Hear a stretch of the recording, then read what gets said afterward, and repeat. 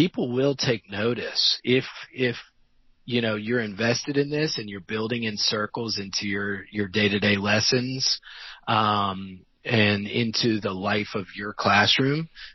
Things will start to change and people will take note. This Restorative Justice Life is a production of Amplify RJ. Follow us on all social media platforms at Amplify RJ, sign up for our email list, and check out our website at amplifyrj.com to stay up to date on everything we have going on. Make sure you're subscribed to this feed on whatever platform you're listening on right now so you don't miss an episode. And finally, we'd love it if you left us a rating and review. It really helps us literally amplify this work. Thanks for listening. Enjoy the episode. Welcome to This Restorative Justice Life, the podcast that explores how the philosophy, practices, and values of restorative justice apply to our everyday lives. I'm your host, David Ryan Barcega Castro Harris, all 5 names for the ancestors, and I'm the founder of Amplify RJ. On this podcast, I talk with RJ practitioners, circle keepers, and others doing this work about how this way of being has impacted their lives. Hey folks, I'm Elise, your producer, and today we are welcoming Daniel Malec to the podcast. Daniel is a Restorative Practices Director at Georgia Conflict Center in Athens, Georgia. He has worked for over 20 years in the areas of youth development, youth violence prevention and intervention, conflict transformation, restorative justice, and school administration. He addresses all of those things and more in this podcast. But before we get into it, I'm so excited to announce that we are almost at our anniversary episode, which will occur on September 30th. In order to say thank you to our listeners like you, we would like to involve you in our anniversary episode. We want you to be our special guest on September 30th, so you can send us either a voice memo or a written email of any questions, comments, or topics that you want David and I to cover. You can send your ideas to amplifyrj@gmail.com. We look forward to hearing from you, and without further ado, let's get into this episode. Daniel, welcome to This Restorative Justice Life. Thank you. Who are you? I am a white cisgendered male from this place. I'm from Georgia. Who are you? I am life partner to my wife, Alice. Who are you? I am a father to 2 young men, a 16-year-old Nico and a 10-year-old named Oscar. Who are you? I am a brother. We've got 3 brothers, one of 4 boys and brother and a son. Who are you? I am somebody who has committed my life to nonviolence for about 20 plus years now, and so I've been learning that path for myself. Who are you? I'm a practitioner, a learner, a seeker of restorative justice. And finally, for this who are you portion, who are you? I'm a practitioner in Athens. I'm currently the executive director at the Georgia Conflict Center in Athens, Georgia. Beautiful. Thank you so much for being here. We're going to get to all of those intersections in a moment, but it's always good to start with a check-in. So to the fullest extent that you want to answer the question, how are you? Yeah, well, I got to exhale, I think. When you mentioned that earlier, that's a loaded question these days. I mean, it is August 2021, and it's a complicated world we're living in. And I work in schools, big part of my work, and I work in schools that are working really hard on protecting each other amidst this pandemic. Folks are, I don't see kids struggling much with wearing masks or taking care of each other. it's mostly the adults in the community. So I feel conflicted, but feel well, thankfully healthy. My family is healthy. We have our health, and grateful to be able to work among people day in and day out that are working to build restorative culture and community. So all that to say, I guess, grateful. Yeah. Well, grateful for your family's health, your health as well. This is a time unlike anything that we've experienced in our lifetimes. Although, I was just listening to something earlier talking about how, history repeats itself. Of course, like the very specifics are different, but we as humans have experienced very similar things. I'm curious, in the last 17, 18 months, how you've managed, and I know at different times, different things have been things to lean on, but how have you managed to maintain balance or find balance to the extent that you've been able to? Yeah, thank you for asking that. I mean, balance for me often comes with working with my hands as well, and being we grow shiitake mushrooms on our small piece of land here in Athens, and we raise bees. We have a couple of beehives and grow food, and mostly greens, because we that's something that we can grow and realize that it is kind of the most nutritious thing that we can grow. So having over the last 17 years, 17 months, when the pandemic started, our work in schools pretty much drew to a halt immediately, right?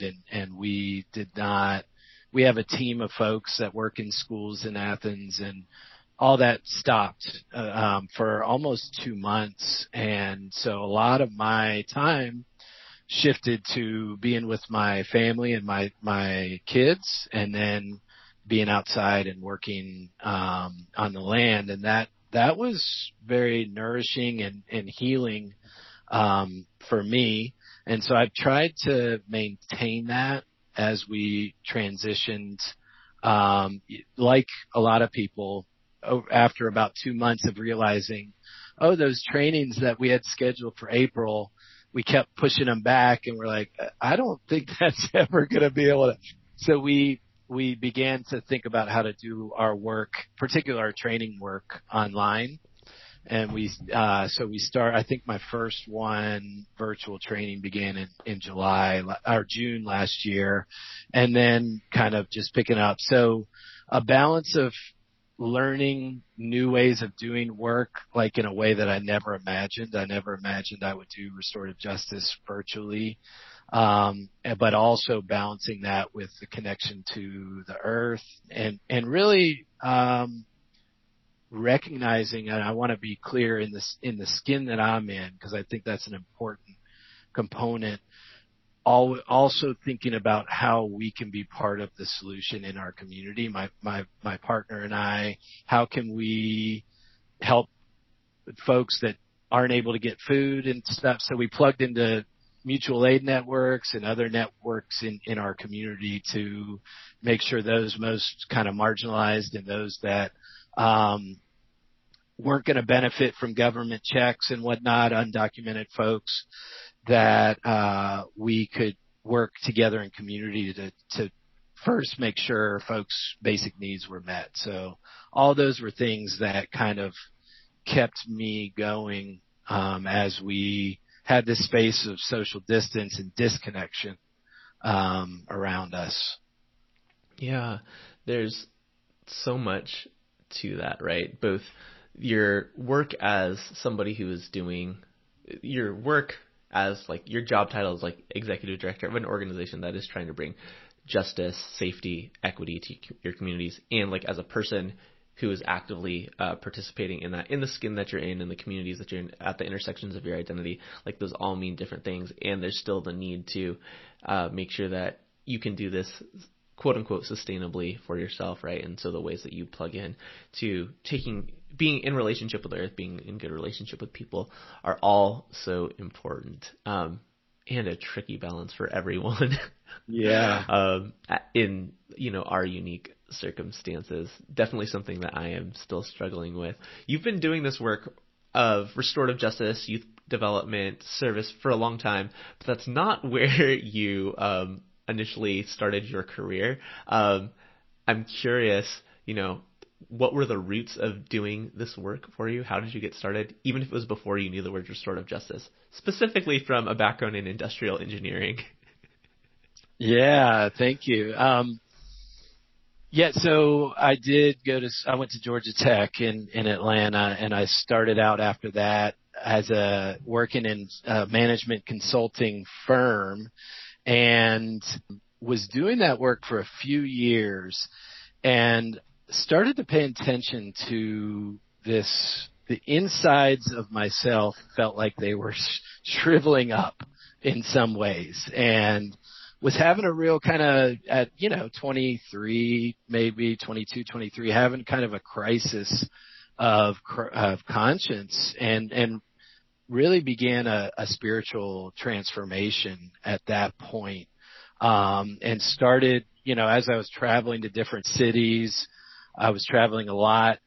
What stuck out to me was the folks living on the streets, the folks on the margins, and started paying attention to that more, and my own spiritual transformation took more and more root.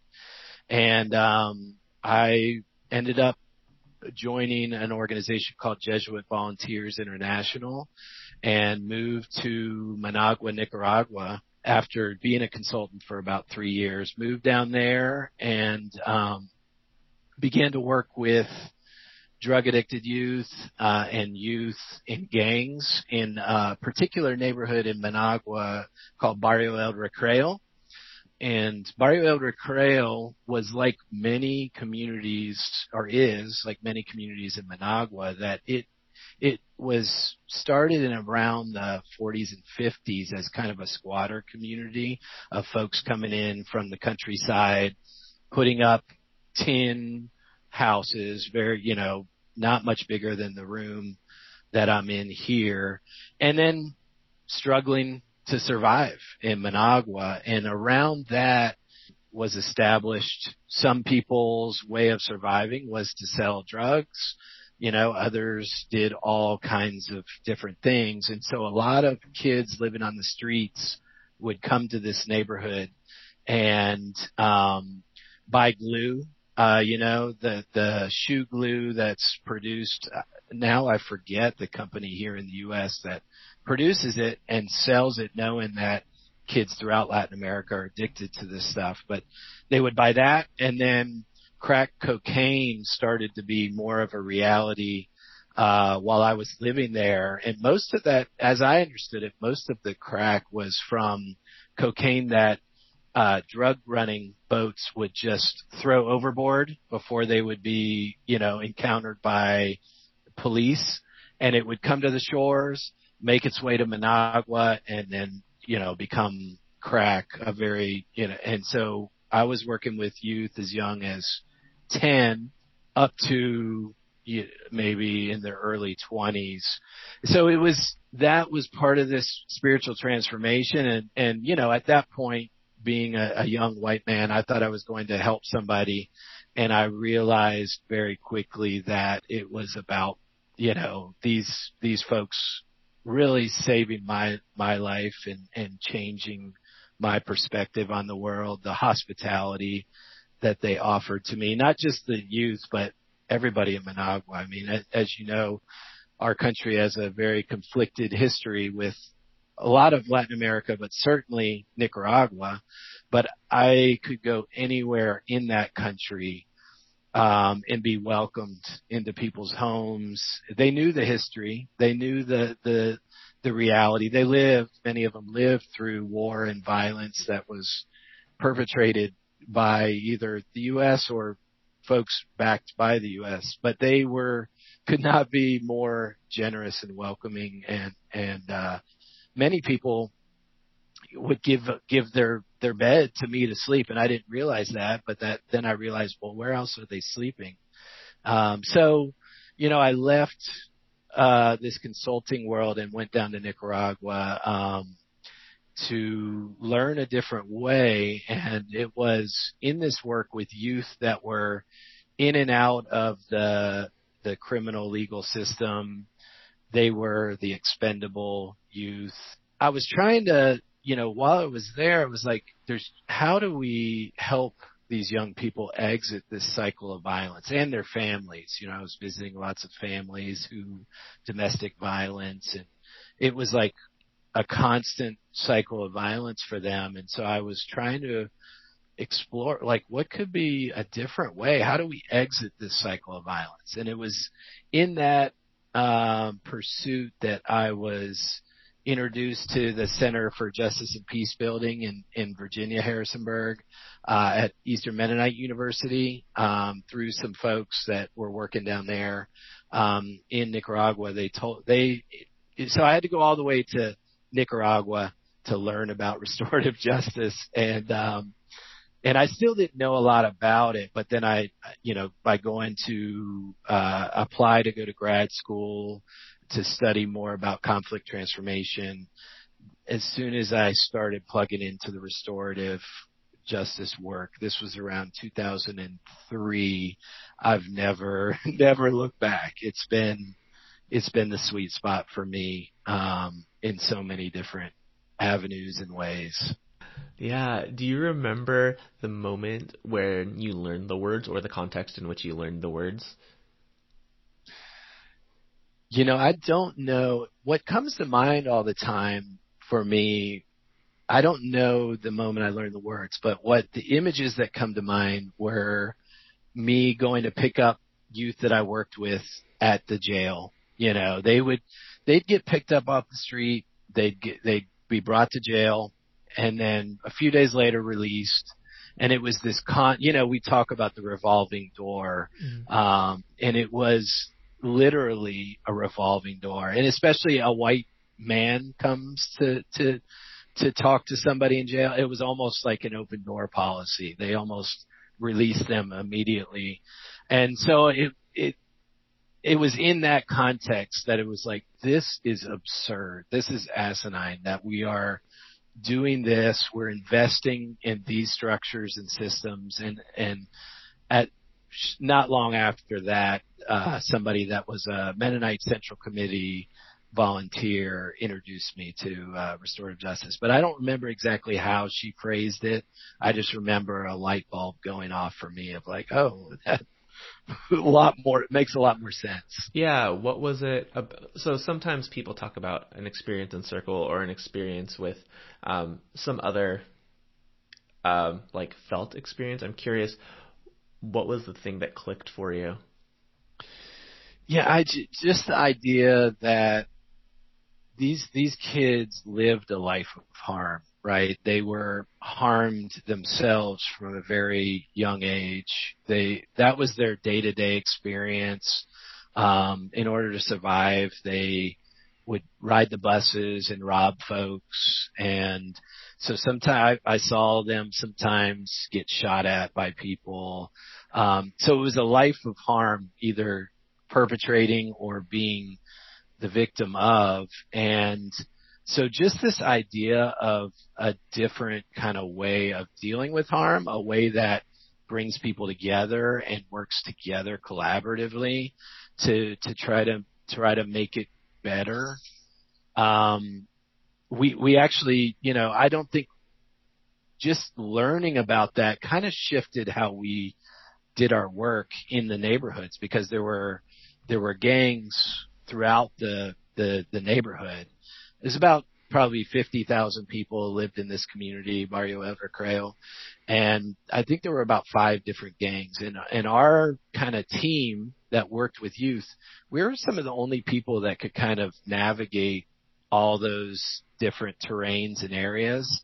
And just learning about restorative justice was like, well, how do we help each of these groups start to see this cycle of violence and start to see how, they have agency. Like, we don't have to just do it this way. And we ended up, starting to mediate between some of those gangs. And it was mixed results while I was there, and that work continued after I was there. But it just brought us into a more active kind of role of attempting to intervene, to work with the youth to try to seek a different way of living. Because that was one thing I did learn from I've worked with gangs quite a bit since then. I've never met any youth in a gang that wants to be in the gang. We know that there are lots of needs that they're meeting by that, but every single one I met was looking for a way out. And so, restorative justice in the practices, even though I wasn't like trained or anything at that point, but the exploration of them with youth was I feel like a really helpful frame. Yeah, I love the work that CJP does, and know a lot of folks who are there and who have gone through those programs. Definitely want to highlight for folks, and folks listening to this probably already know this, like the learning about restorative justice does not necessarily or does not necessitate a graduate degree. Right. That's right. It's community, it's people, it's those relationships in the communities that you're in. It's doing things with people, not a white savior paternalistically coming in and saying, this is what you need, here are these resources, right? But how do we share power, or how do we give you power, agency in this situation so you can meet the needs of yourself, right? The people who are in your community, the people who have been impacted by the harm that you've been a part of. And all that to say, like, graduate education can help. I'm curious, as you transitioned from Nicaragua back to the States and grad school, what was that experience like for you? It was so I came back. I lived in Nicaragua for 3 years. I was contemplating never coming back just because it was such an amazing place. But I also recognized that I might need to learn how to impact things in the United States, given that that's where a lot of conflict is generated. And so I came back in 2002. So here we are, as the U.S. just has left Afghanistan, quote unquote, after almost 20 years. Back, I, was protesting the initial intervention at the embassy in Managua with all kinds of other people on a weekly basis way back in 2001 and whatnot. So I came back to the U.S. in 2002, and it was quite an environment to come back to. It was, just the culture shock that, folks coming to the U.S. either for the first time or not having been here in a while experience, and just really surprised about the dialogue and debate that was happening at that time. So seeking out the Center for Justice and Peace Building, CJP, it was called the Conflict Transformation Program at that time, what was very much kind of a balm for me, like a way to take care of myself coming back to the U.S. And I am so grateful for them as well. And also agree with you that a graduate degree, like I had the opportunity to learn from elders, Chief Lawrence Hart comes to mind, who's a Cheyenne chief and elder who, lives restorative justice and has long before these words were invented.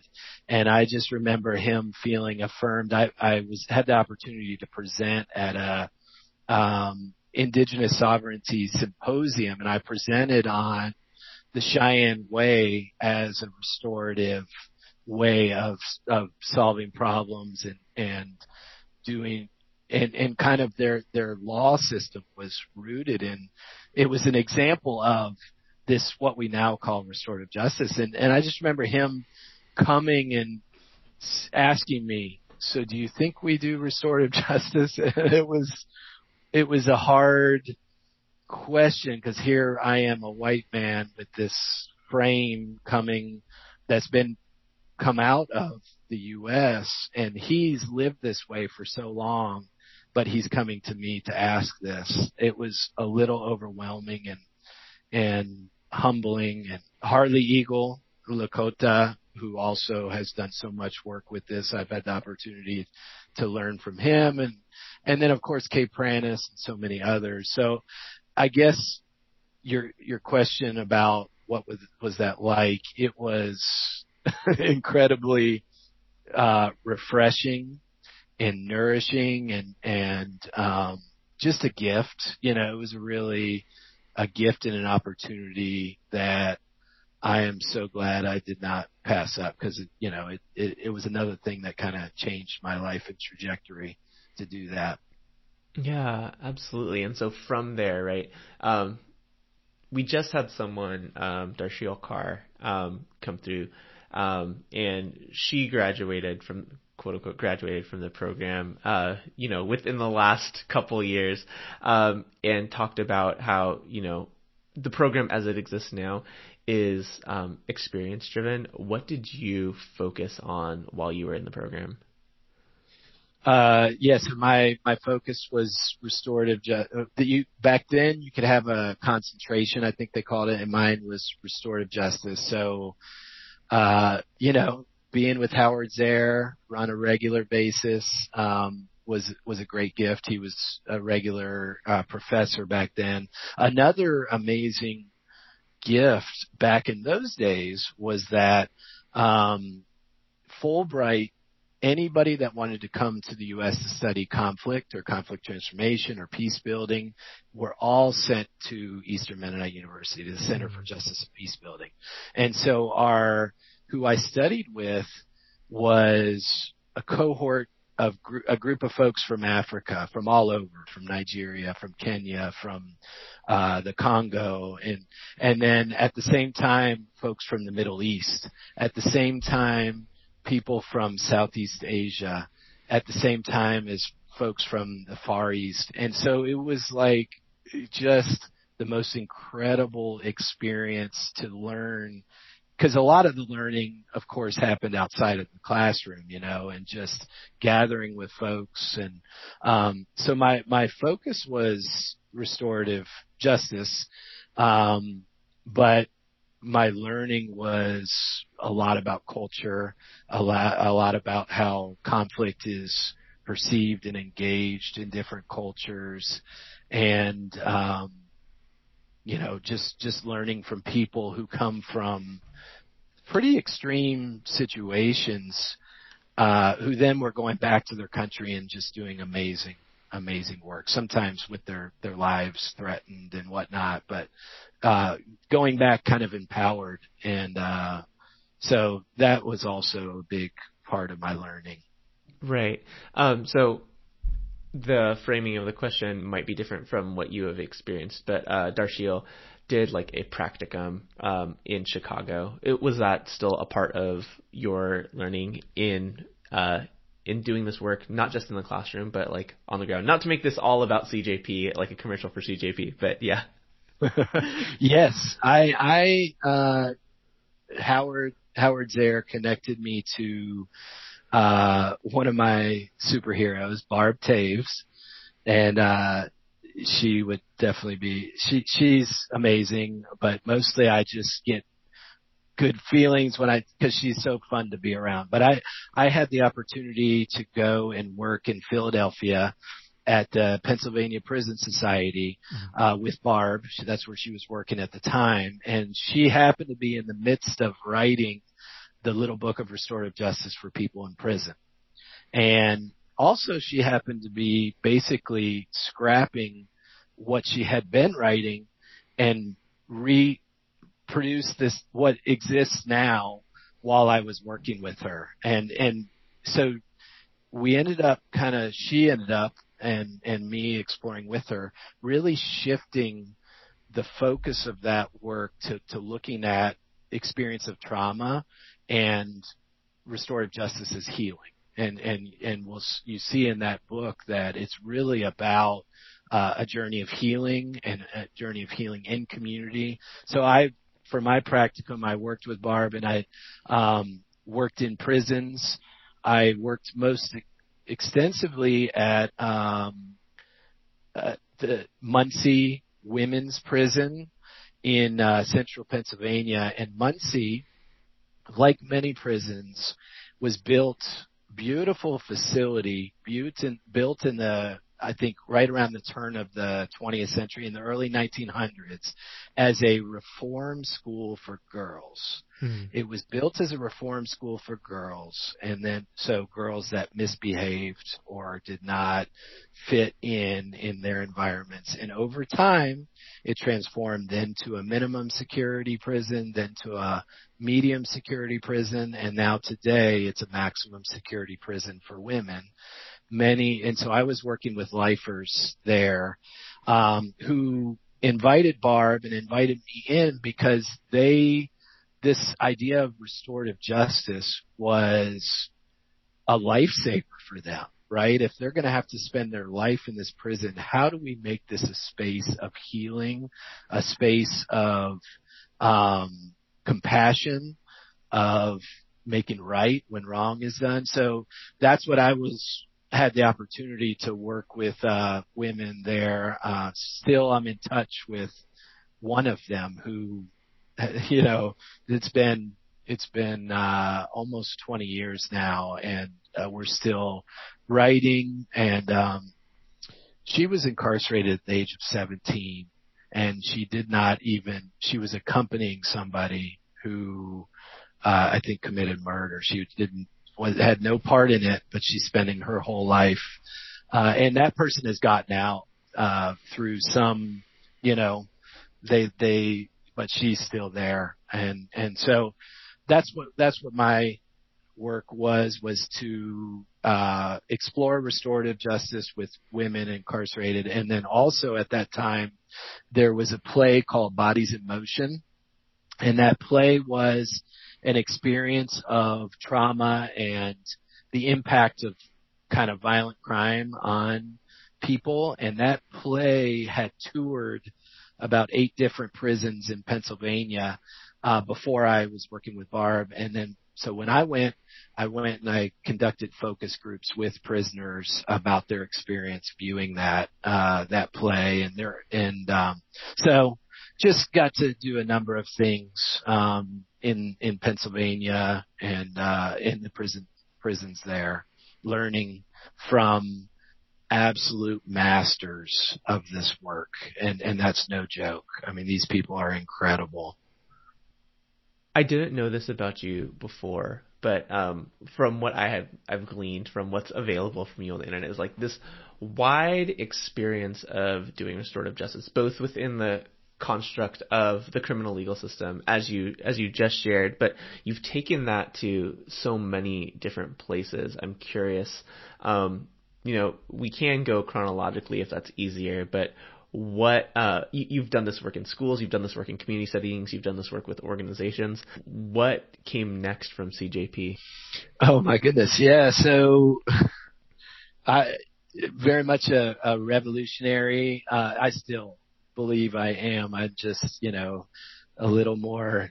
I don't know how, but at that time I was connected with some lovely, amazing people, and we had a dream of building something like Highlander Folk School, but up in New England.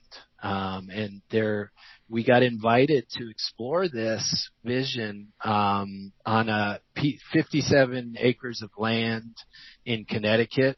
And we were the 3 of us. I guess I could, Mary Novak and Harold Burns and I, were the kind of the founding partners of Voluntown Peace Trust. And it was intended to create a space for folks on the margins, doing peace and justice work to be able to come. We had a little conference center. We called the A.J. Musty Conference Center. We had a number of, kind of houses where people could stay. One was the Rachel Corrie House, named in honor of Rachel Corrie, who was run over by a Caterpillar tractor as she was defending a Palestinian home in 2003.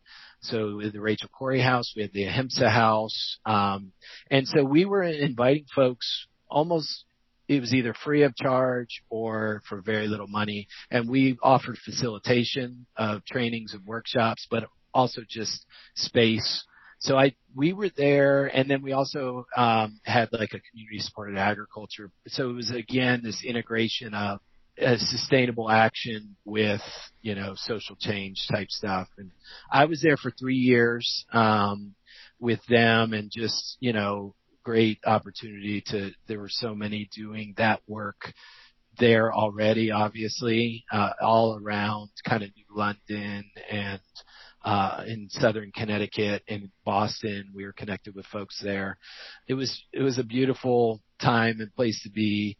And then from there, I joined my partner Alice in New York and worked as a director of restorative justice at a school that was entirely for young people transitioning out of the juvenile legal system, coming out from being locked up. It was not, I love the idea, the model. In New York, most of the teachers that worked there were teachers that were in the quote rubber room, meaning they didn't have a job at any other school.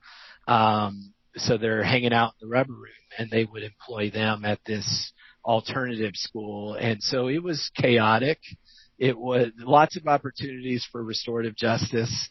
But really a lot of it should have been around adult harm towards young people, but we didn't get there as much. So I did that for a little bit, and then we moved to Washington, D.C., and I worked at the Latin American Youth Center for about 4 years. And so the next place at LAYC, where I really was able to bring in restorative justice, was I worked in group homes for young people in the foster care system. And it was, with restorative justice, like as you do the work, it just, the thing that's powerful for me is how it becomes a way of life, right? And so I was just talking with one of the youth on Sunday that I'm still connected with, that I worked with back then. And he talked about how his experience in foster care was so different when we worked together, when he lived in the house, because it was all about building community. We used the circle to talk, all of our meetings were done in circle. And for me, that was just natural at that point. But for him, it was it was totally different than anything he had experienced. He was more used to people with the power over, consequences. You do this, you're in trouble. And we had a community, and the kids, nobody fought, we had our ways of solving problems. And so that was an amazing place to experiment with restorative justice. It was a community of 6 young people. We had 2 houses, 6 boys and 6 girls in the other house. And, what a better environment to try out, building community through restorative practices. And then became the community peace building director at Latin American Youth Center. And we hired our first restorative justice facilitator. He should be coming on your show at some point. Tarek Masarani he got his start doing restorative justice work. That's how he says it anyways, working with us at the Latin American Youth Center. And then we started going into schools and offering restorative support. And that's what led me to be the restorative justice coordinator at E.L. Haynes High School. And then after that, the assistant principal of restorative practices at E.L. Haynes in D.C. This feels weird, but I guess you are interviewing me. But it's calling to mind again just what a beautiful opportunity, and for me it's opening myself up to the movement of the Spirit, as however you see that, and really allowing that to put these pieces together, and working at E.L. Haynes was an amazing place. It was a newer high school, and they were just trying to explore how to solve problems without suspending kids. And so they were looking at it from a very responsive kind of way. And I entered in there with that same kind of mindset of using restorative justice to respond to harm, to keep kids in the building, but solve problems. And the 4 years I was there, we did, build community building circles and whatnot, but very limited. And so I think our results were limited as well. Like we were not able to shift our frame to say, this is about culture and community and connection, and really proactively building that. And, I take responsibility for that because I think that was my role. But when we see restorative justice just as a way of responding to harm, we're missing the richness of the practice as I think it's been taught for generations and practiced for centuries, because it transforms culture when we use it as a tool for dialogue, a tool for, building community. And I did learn at E.L. Haynes that a school environment is an incredible space because you have kind of a contained community that has margins and periphery and families and a surrounding community and whatnot. But once you teach the tools and then you practice, you have something that's strong enough to deal with any challenge, right? And I started to taste that and experience that there at E.L. Haynes. I was at Latin American Youth Center for about 4 years. Then I was at E.L. Haynes for about 4 years building restorative culture and restorative practices.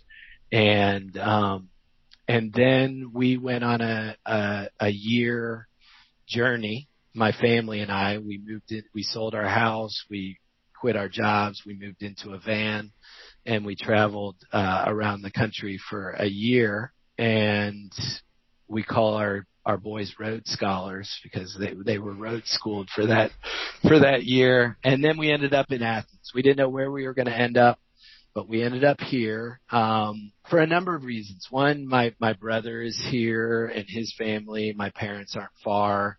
But also we felt a real kind of call to come down south, right, where the historical oppression is thick. You still feel it in towns like Athens, the segregation, the inequity, which exists in cities around the country, but it particularly felt palpable here in Athens. And so we wanted to be close to family, and we wanted to really dig in and contribute to community healing in a way that being closer to where I'm from felt like we could do.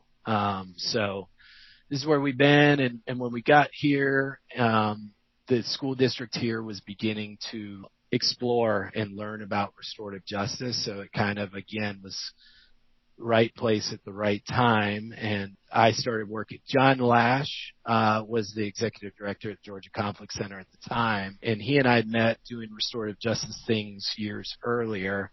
And he and I just started accompanying the school district on an exploration of what kind of restorative practices would look like. Whether, does it make sense to try to do this district wide, or should we start with some schools?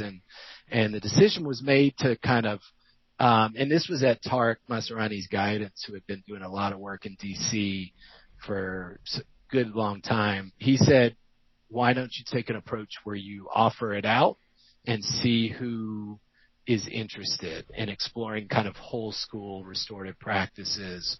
And so we did that, and we've been working with 3 schools in particular, and plenty of others, but 3 schools have been diving deep, really wanting to address inequity in the schools and exploring kind of racial inequity, as well as how do we transform everything we do at our school to be restorative.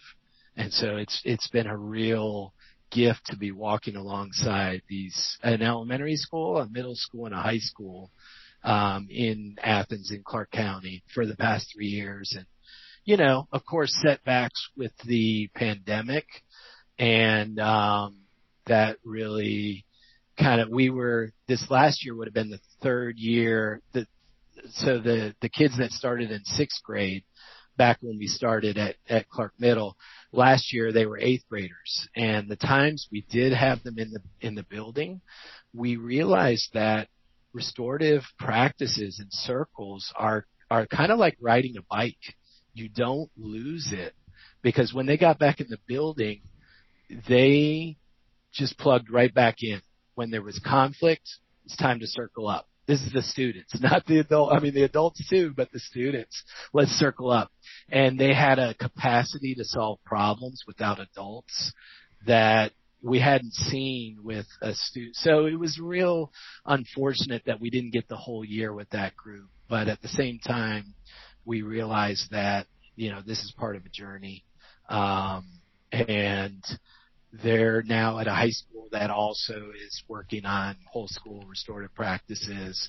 So we have experts all among us in these spaces that our job is to figure out how to tap into their expertise and allow them to lead and guide this work.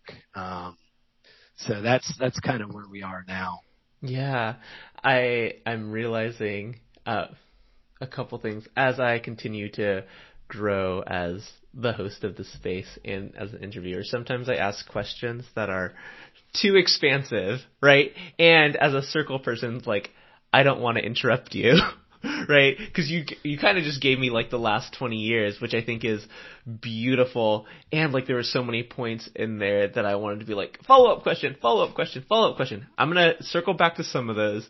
But what stood out to me as you were sharing the experiences in many of those spaces, specifically in the foster care space and within schools, is two things. One, the idea of doing things with people and sharing power instead of mandating things, like you were highlighting when we were talking about your experiences in Nicaragua, making sure that the experiences that people are having and the ways that they're going about addressing their problems, they have influence in those things. And, of course, proactively having input in building those cultures, those communities as well.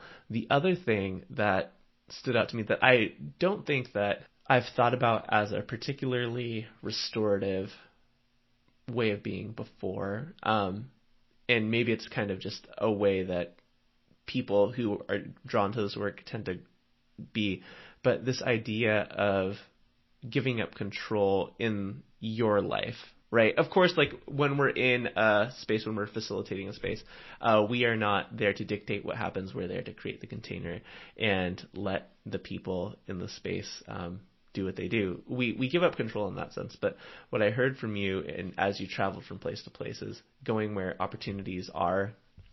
And I don't know how much you did that with intention or not. I've tried to, and I was reflecting on my journey through this work, some of it being pretty strategic and working out well for me, and then other times the opportunities or the doors were open and taking advantage of those. I'm curious if you've thought about that being a restorative practice, a restorative way of being, or just something that you've embraced as part of your life. It's a good question. I've just learned over the years, like, a lot of the moves we've made or I've made have been ones where a lot of people around me are like, why would you do that? Like, leaving the consulting realm was the first one of like, you're good. You got what you need. You got a good job. Why would you do that? And I realized that when I felt the movement inside that was counter to that, it was like, I got to go with that, because especially each time I did that and found, like nourishment and kind of rightness, I guess, in terms of a restored, like I found that it was the right move in terms of my spirit, and so that became, haven't really necessarily considered that because that began before I was introduced to restorative practices, but it's definitely been, before I sit down to a circle, I'm definitely going to take a moment of meditation and prayer. I try to do it in the space that we're going to be in and have that moment to allow, because the energy that happens is so much, in those spaces is so much greater than me and beyond me. I want to tap into that, and so that very much is part of my restorative kind of framework and how I see the work. But it comes from just a place of trying to be led by spirit and in my faith and things like that. I think that's where it originally emerged. And then, over time, you just start seeing how that will bring you to a better place than trying to do it yourself. Right. And I was going to say, and it's not that those things are separate. Like, all of those things are interconnected. The way that you are in one space is the way that you are in, so many others. And so it was just a pattern that I was picking up on as you were telling the chronology of where you've been. And you kind of highlighted a lesson from each of those spaces that you took. We haven't had a lot of people here in this space talk about the foster care system, right? We've talked about criminal legal system, schools, and we're going to dig into schools a little bit more in a second. But when you think about foster care, it is a system of constant separation. Right? And restorative justice being about connection, community, and reconnection. Have you seen beyond your time there, like, models of this being like restorative justice being proliferated within foster care spaces? Not enough. I mean, I when I was there, the place I was, the home was called the Independent Living Program, ILP. And I was just so surprised that so much of the foster care system actually creates dependence, right? It doesn't create independence. And so just shifting how we operated, how we made decisions in that space, turning it all upside down, because to me, restorative justice was so helpful in that. And because if we don't, like, I was working with 16 to 18-year-old, we don't have time for this creating dependency. And so, but that's how a lot of what's done is structured, of course, because it's about meeting needs and taking care of folks, but not creating dependence. So I have not encountered a lot of restorative spaces around foster care. It's deeply needed because I think there's a lot of opportunity there for transformation and changing how we relate to one another within that system. Yeah, and of course, like, this work belongs everywhere, right? But your direct experience with, like, the impact of people feeling real senses of belonging, right? Even though, I don't know what the direct circumstances of that were, like, I don't imagine that they were there for, like, an incredibly long amount of time, right? Where folks were in and out. Yeah, although they tended to like it there, and so they did have some say about, and so we had generally would have youth for, like, sometimes up to 3 years. And if they got the chance, they would stay there rather than go to some of the other options that were out there, because,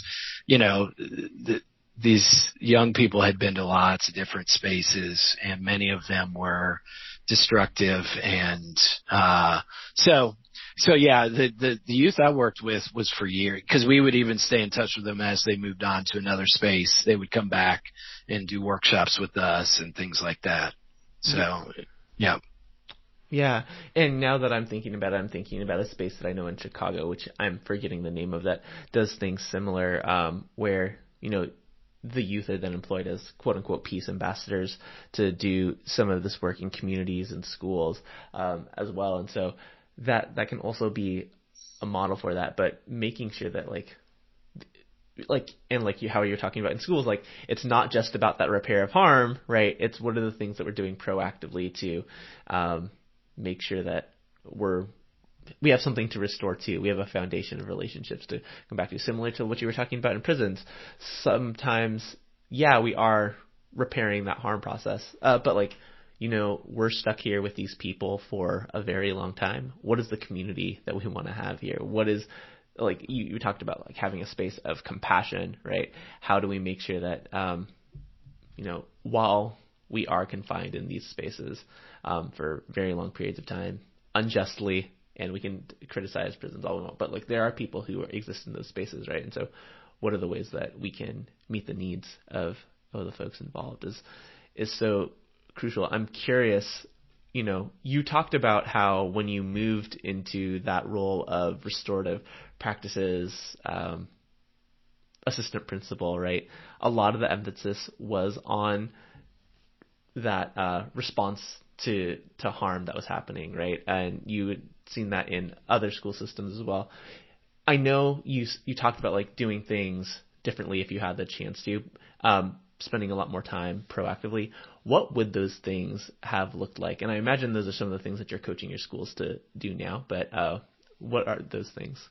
Yeah.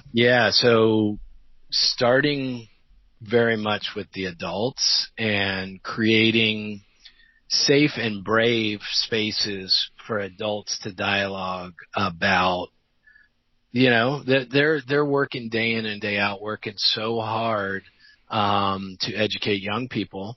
Let's start together to reflect on how is this going for us? How do we feel like we're doing? What brings you joy? What brings you pain? So starting to introduce and teach the circle process with adults first, and doing it consistently with adults, so that they can both benefit from having a space of, a democratic space for dialogue, teaching the principles and values through circle, but then to reflect on their reality, because, when you're just doing responsive, it's not going to really transform an environment as much as when you really build it into the fabric of the way we operate. So let's start with the adults. Let's create a space for dialogue. Let's give adults agency in this process of education that we are doing. And so starting there, and then once the adults, and also having a leadership team within the school that goes deeper into training, into learning about restorative justice, and having really creating that team, because they become your champions as well. But also what I love about that model of training 8 to 12 folks within the school really deeply in restorative justice, then you have a ready group of circle keepers, right? They're your circle keepers. And if we're going to do circles regularly, we need 8 to 12 circle keepers that can just take a flow and they can go with it. They can make it their own. So that's the other beautiful thing of having this group of leadership, of champions. And that group should be as representative of your, it should look like your student population as much as possible. You should have special education representation, ESOL. And then little by little, let's invite students into that group. Let's prepare students to be leaders. So there's that. And then how do we, once we're doing it as adults, then we can start to do it regularly with students, both in an advisement type space to start with, but also in academic spaces. How do we see circles as a way of reclaiming academic time, of building democratic decision making in your classroom? All of those kind of, setting norms together, agreements. Let's start there before we even explore as a way of repairing harm. And that's, for people that are just learning about restorative practices, that's what I say is that's how the culture change happens, because then when there are problems, it could be an incident of racism inside or outside the community, or it could be, we have the circle that we go back to. And then when there is a situation of harm, we have the circle to go back to.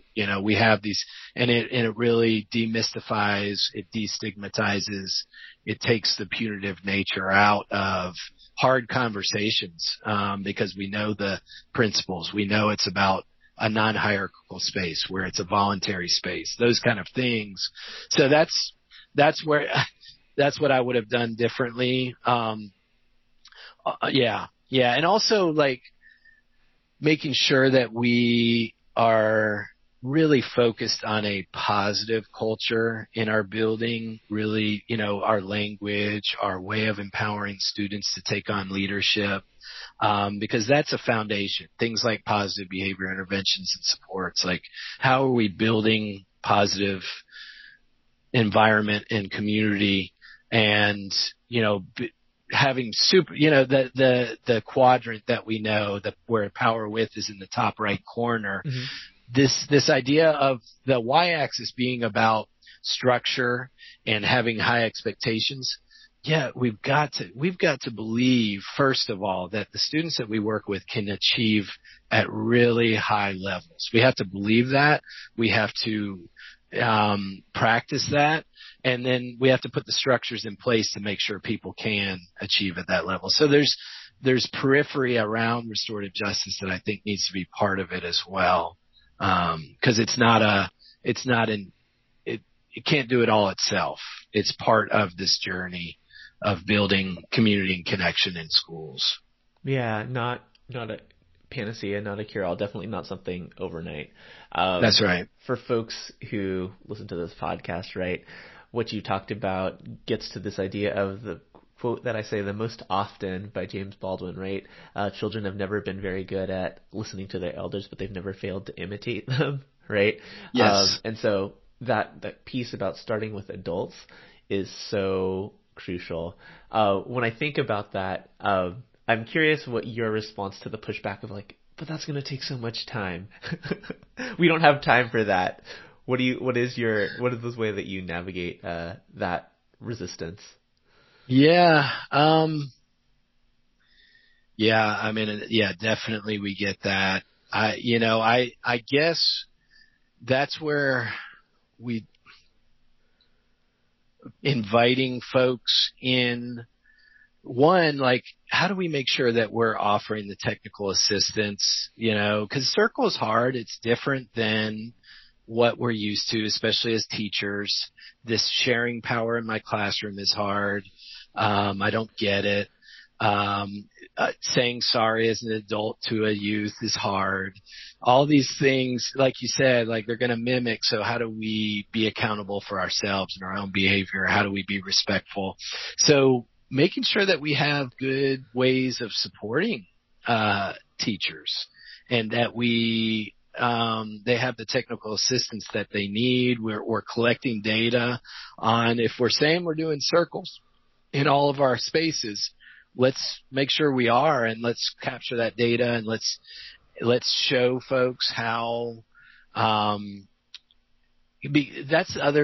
So we just did a process evaluation in our schools in Athens. It's on our website. Folks are welcome to check that out at gaconflict.org. But one of the things that came out of that is we have to stop measuring our work in restorative justice based on the metrics of a punitive system, right? Like, we want to know, have referrals decreased? Have ISS and OS decreased? And they damn well better if we're doing restorative justice, right? Of course they should. But is that really, how are we capturing how this culture is transforming?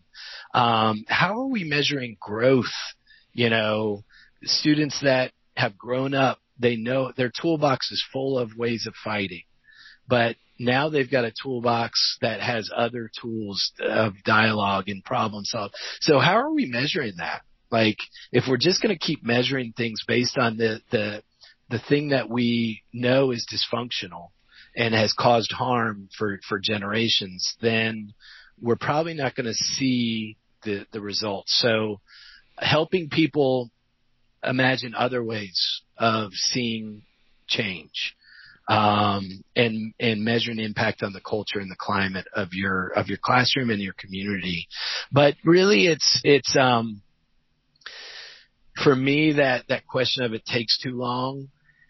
Where I have gone more is to invest my time and energy in those that are wanting to try this out, because then those that aren't are going to see the transformation going on over here at that end of the hall. These 3 teachers are doing it. They've committed to it as a team.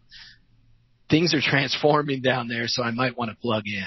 Yeah. And so I get tired of trying to convince people, and more it's teaching and going where the energy is and supporting that, because that's where the transformation happens. I love that answer.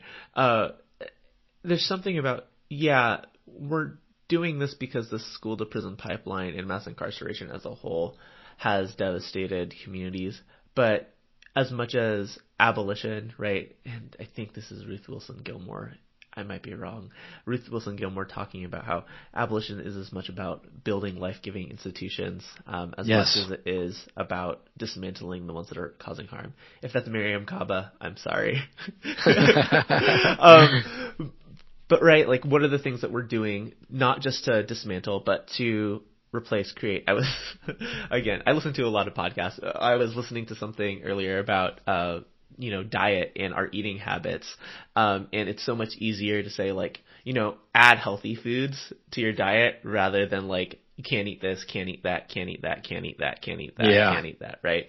Like you were talking about, like, the positive things, like what are we adding to your toolbox, to your classroom practices, to all of these things, to set a vision for, healed community, like a vision around, like, no more suspension. Like, the easiest way to, like, decrease suspension rates is, okay, stop suspending kids.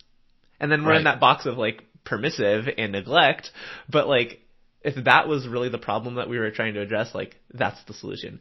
What we're trying to address is building communities, rooted in equity and trust, people feeling a sense of belonging, getting their needs met. And when there's conflict, we navigate that without being punitive.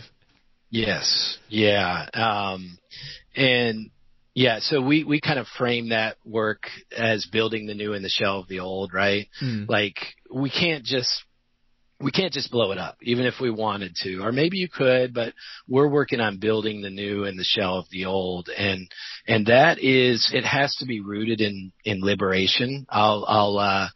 My good friend, Chuck Curtis, who, is at a school in DC. He does trainings with us and comes to Athens from time to time.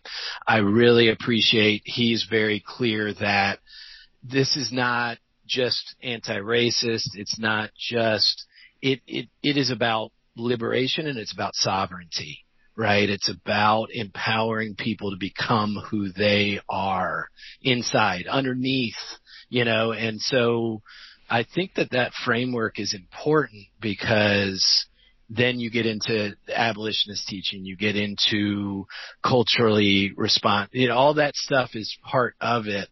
But we have to, if we have that frame and we're going in there on a day-to-day basis, our relationship changes with the young people we're working with, I think. Yeah. Yeah. Is that something that you come into schools do you come into school saying the words liberation? Probably not at first. Okay.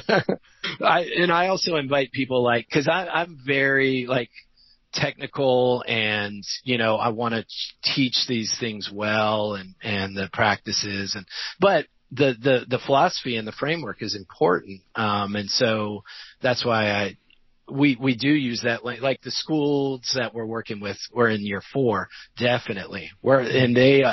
They're moving that work forward. They're having study groups around, I forget Bettina Love's book. We want to do more than just survive. Yes. Yeah. They're studying that together. They're doing this work themselves because they know now it's about liberation, and, we've got to change dramatically. And that school, for instance, is everything they do now, they're passing through a restorative kind of filter. And they've thrown out demerits, for instance. We don't do demerits. We only do merits. They've thrown out detention. They've thrown a lot of their systems and structures are now entirely different. They don't have an ISS space. They have a peace room, and they have this other room called behavior and social emotional support, but neither of them are a punitive space that sometimes, they're at the point now, and that's why when we started this journey, we said, if you're going to be committed to restorative practices and doing it whole school, think about a 5-year trajectory just to get started, right? And they're at year 4, and they're like, they want everything to go through a restorative filter. So it's exciting at this point. Yeah, both as someone who's been on the admin, like restorative assistant principal side, and as someone who has now been doing this work, bringing this into different school communities, along with, the people who work with you in your organization, what would you encourage people who are thinking about like, oh, my school needs this? Like, what are some steps to take, or like things that they need to be prepared for to really engage? Yeah. I would suggest starting small, like I promote and I teach whole school, restorative practices implementation, because I think that really, is what will transform culture. But we also teach, you start with where you are, right? We were working with 6 youth in the foster care system. And so can you start in your classroom? Can you start, and can you form a bit of a study circle with some others to explore what this could look like in your space? Start small and then build from there, I think. I don't want people to think that if your principal's not on board, then you can't do it. If your school district is then you can't do it, because people will take notice. If you're invested in this and you're building in circles into your day-to-day lessons, and into the life of your classroom, things will start to change and people will take notice. So, start with what you have, start small, and then build community of others that want to explore and go from there. See what happens, because it could be exciting what happens. Absolutely. I think that is a good place to transition into some of the questions that we ask everyone. I'm going to drop one more in. Like, there's questions that every white person who's been on this podcast has had to answer. As, we are where we are in time, and you are a person who is white, who is doing this work. What do you see as your role in this work? Thank you for asking that. I think part of my role is to never forget my whiteness. As I go into spaces to teach, to know that just my presence can be triggering for people.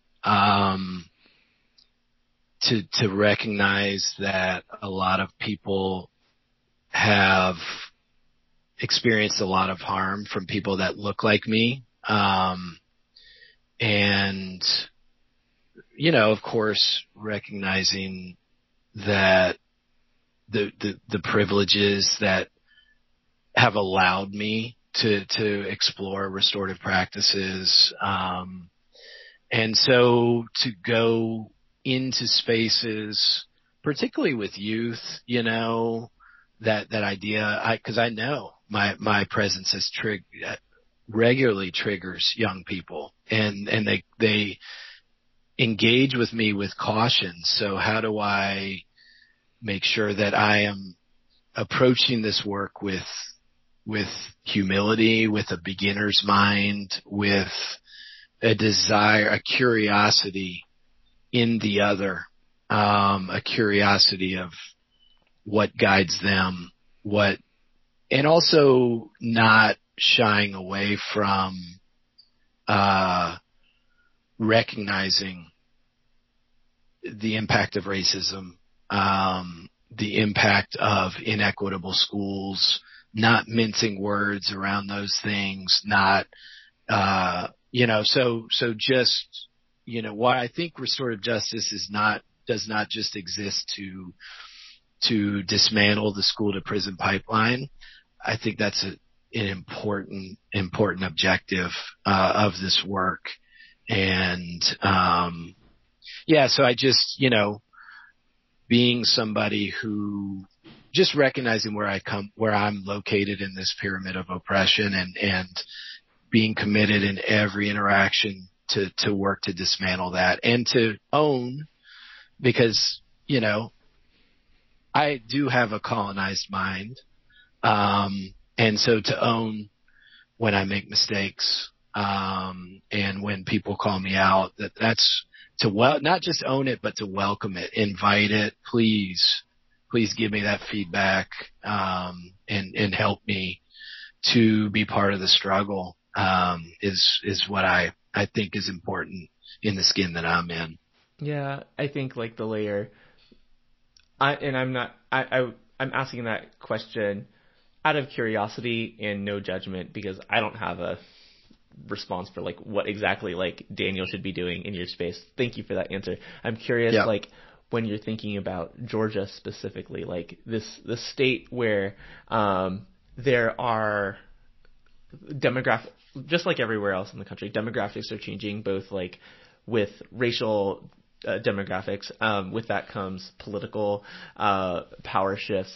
You're sitting in the state where, the most infamous anti-Asian hate crime happened earlier this year. And so like you're in this space as not just a white person, as a white man who is the leader of a quote unquote leader of an organization. How have you thought about your role in your larger community of Georgia? Yeah, thank you. I got to be of service. And, our folks of color that are leading the movements here, making sure that they know anything they need.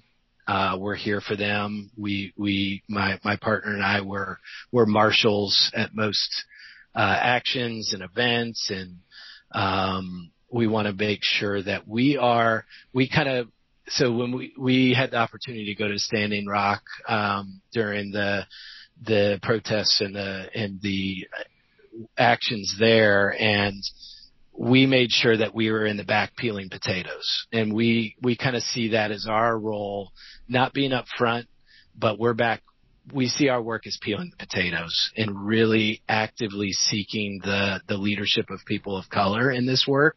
And so for me, I've only actually been executive director since the beginning of this month. I was restorative practice director for 3 years, and I'm a reluctant executive director, particularly because I'm a white man doing this work. And so my number one intention is to build skills of people of color so that I'm not in this role for very long.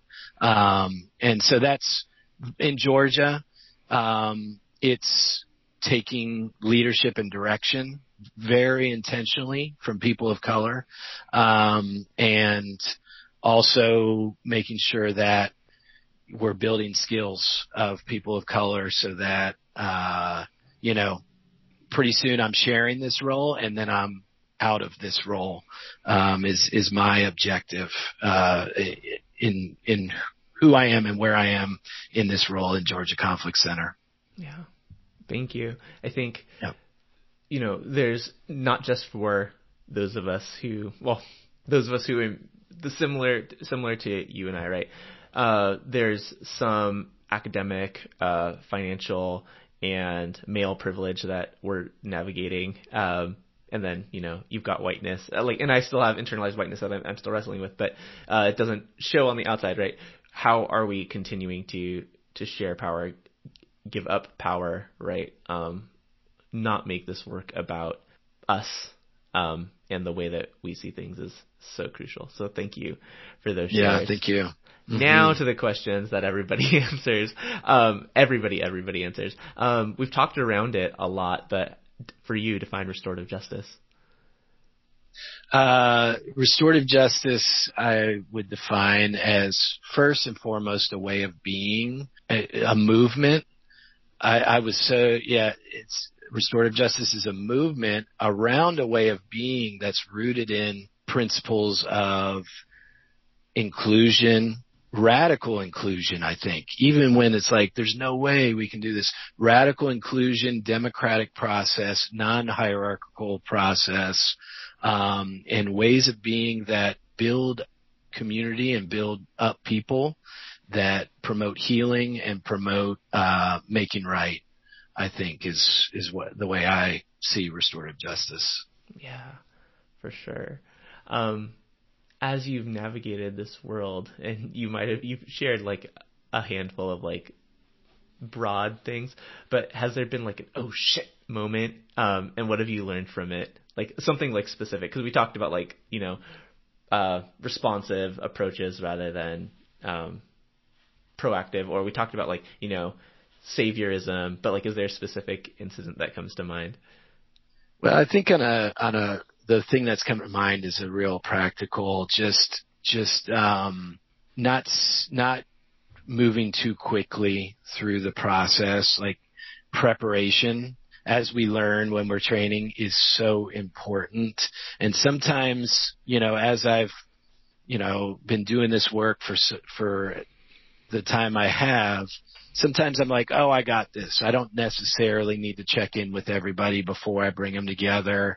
And the times that I have those oh shit moments is when I didn't do the work to really sit with people, hear from them what's going on, explain the process to them, and I'm too caught up in my own ego in the work and so that's when things have gone awry. And it's been, just a few times, because the process generally is strong enough even in those moments, but there's been some times where it's really gone south, and that's because I didn't do the work that you need to do in preparation to bring folks together. Yeah, and I don't know if I've shared, that's resonating so hard. I don't know if I've shared this story on the podcast. If I did, it was a very long time ago. But the first school that I was doing this work in, on the first day, the principal was like, okay, there are these students who are having conflict, and like, we got to get them into the circle, this friend group, blah, blah, blah, all these things, right? It was a he said, she said type of thing, right? And in this friend group, one of the people weren't there. But they really wanted to make sure that this conversation happened today. And because that one person wasn't there that had key information, going through that process in the moment, like, led to more harm. And this work, I think I'm going to attribute this to Ana Mercado, someone who used to be a supervisor of mine, shared with me, this work is so urgent, we need to slow down, right? Yeah. Love it. Too urgent to rush. And, David, that comes from you wanting to move this work forward. You want to show people how this can work. And so they want to get them in the room right now. Okay, let's do it. And it's like, no, we need to slow it down. We got to slow this down. And I do want to potentially get them in the room, but we got to follow the process. Yeah. And in that way, you're teaching others too, about that level of intentionality of the work. But yeah, you and I've been there as well. For sure. This one, you've listened to the podcast, so you might be prepared for. You get to sit in a circle with 4 people, living or dead. Who are they, and what's the question you ask the circle? Wow. Gosh, I have heard you ask this. I'm not prepared for it. But what comes to mind for me is a conversation I had with La Hermana Ana Maria Murcia back in probably the 2000 about, we were actually talking about studying scripture, and she was talking about the analogy of mining for gold, really being patient and persistent and kind of seeking out those veins of gold and following them. And I think similarly, the roots of justice run deep. They run deep in our various traditions, And I'm curious, I guess the question that comes to me first is, what from your roots of justice, from your life, your tradition, from your way of being, your mindset, do you think will help us in this day heal and build a better, more just and sustainable world? I mean, I think that for me is really the question. And so I would want to invite Ana Maria to join that. She is, I think somebody that's influenced my life just about more than almost anybody in her strength and courage. She was a woman of less than 5 feet, or is, yet with great courage, great strength, and great humility and tenderness of heart. So I'd like to invite Ana Maria. I'd like to invite Chief Lawrence Hart, who I've mentioned earlier. Just somebody that had really changed my life in very short time, and has deep roots in restorative justice. He was raised by his grandparents very much in the Cheyenne traditional way, and has done so much study of traditional Cheyenne justice. And so I'd love to invite Chief Lawrence Hart to the circle. Somebody else that comes to mind in terms of, I guess I'm going down this road of who has influenced my life. Also, somebody that I'd like to invite is Jerry Marie Leesgang. Jerry Marie is a incredible person, friend, trans activist, and somebody whose life really and way of being taught me so much about intersectional justice and showing up for others, other movements, other struggles. And I just would feel so enriched by having Jerry Marie be part of this circle. I guess the last person that has come to mind for me is a friend here in Athens who I've gotten to know. She's younger. Her name is Stephanie Flores. And I would invite Stephanie because I've seen how Stephanie has embraced and embodied restorative mindset, restorative ways of being, and is really incorporating it into her life and work. And I think would have so much to offer in terms of, where are we going? What do we need to heal? What do we need to build a better and more just and sustainable world? So I would be really moved and honored to sit in circle with those 4 folks. I'm curious, we've talked about, you've done this work in a lot of different spaces, and we already determined, right, this work belongs everywhere. But is there like a moment, a place, a situation, whether it's historical, fictional, or in your life something you've witnessed recently, that you wish people really knew this work?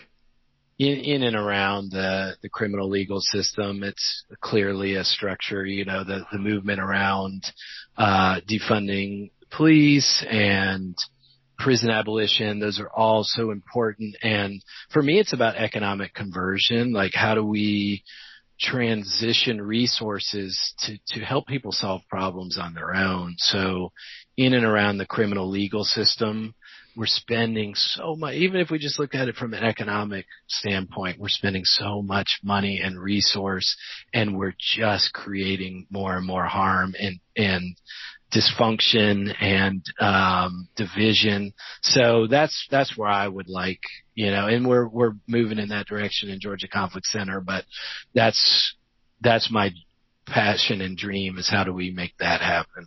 Is there like a specific instance that comes to mind? There's one man, he's an African American man, young man, who is sitting in jail right now. He stole the bike out of the garage of somebody I know. That person wants to sit down and repair this with them. They're neighbors, mm-hmm. and we can't make it happen. I've been doing this work for 20 years. I can't make it happen. And that is so sad. We could solve this in a way that would be, so that's very concrete. Everybody wants to do it. The person that's sitting in jail, the folks that had their bike stolen, everybody wants to do this, and we can't make it happen. Yeah. And thank you for sharing that. And I think like everybody knows that, the criminal legal system needs to change. The criminal legal system is where we need this work. But like, it's because of like stupid reasons where like they called the police because like something was stolen, someone was arrested, and now that has like started in some ways like irreversible process of, more harm where nobody's needs are getting met. Right. Yes. So thank you for the real specifics of that. What's one thing, could be a mantra, affirmation, or something else that you want to leave everybody here listening with? I think you already said it, because we do use that one. I got it from John Lash here, but clearly it's around the work is too urgent to rush. Take time. Our culture tries to rush. This North American Eurocentric culture tries to rush, and we've got to slow it down if we really want to see the change that we're seeking. So it's too urgent to rush. Yeah. Beautiful. 2 more questions. You kind of already gave me a suggestion, but who's one person I should have on this podcast and, hook it up? I would recommend, Tarek or Chuck Curtis. Chuck Curtis will rock your world. He's a psychologist as well. So having that lens, he and I shared an office for 2 years, and it blew my mind every day. So I'd recommend him.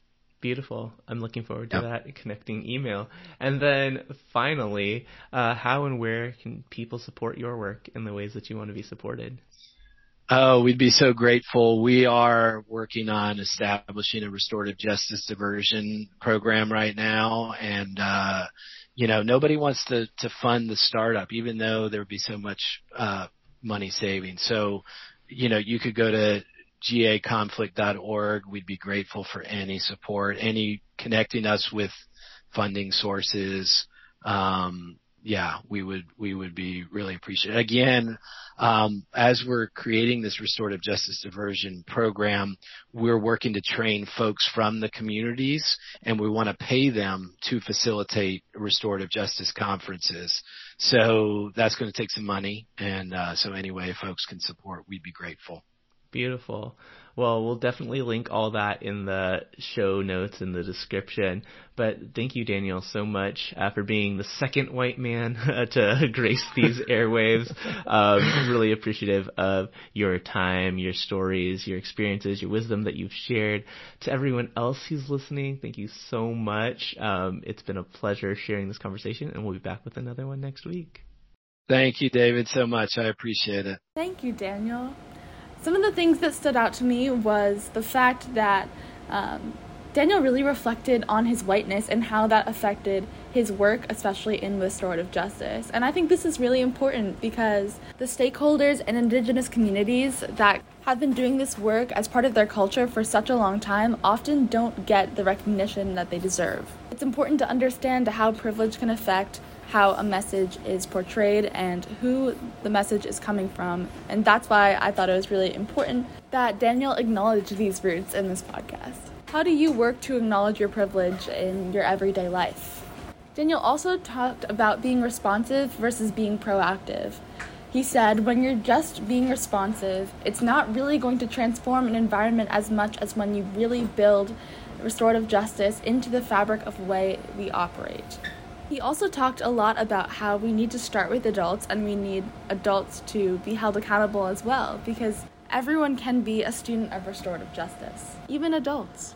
Thank you so much for listening to this episode today, and don't forget to check out our anniversary episode coming soon, and to check out all the links in our show notes below. And with that, I will see you next week. Like what you heard? Please subscribe, rate, review, and share this podcast on whatever platform you're using right now. It really helps us further amplify this work. You can also support us by following us on our social platforms, signing up for our email list, rocking our new merch, joining our Patreon, or signing up for a workshop. So many options! Links to everything in the show notes and on our website, amplifyrj.com. Thanks so much for listening. We'll talk to you next week.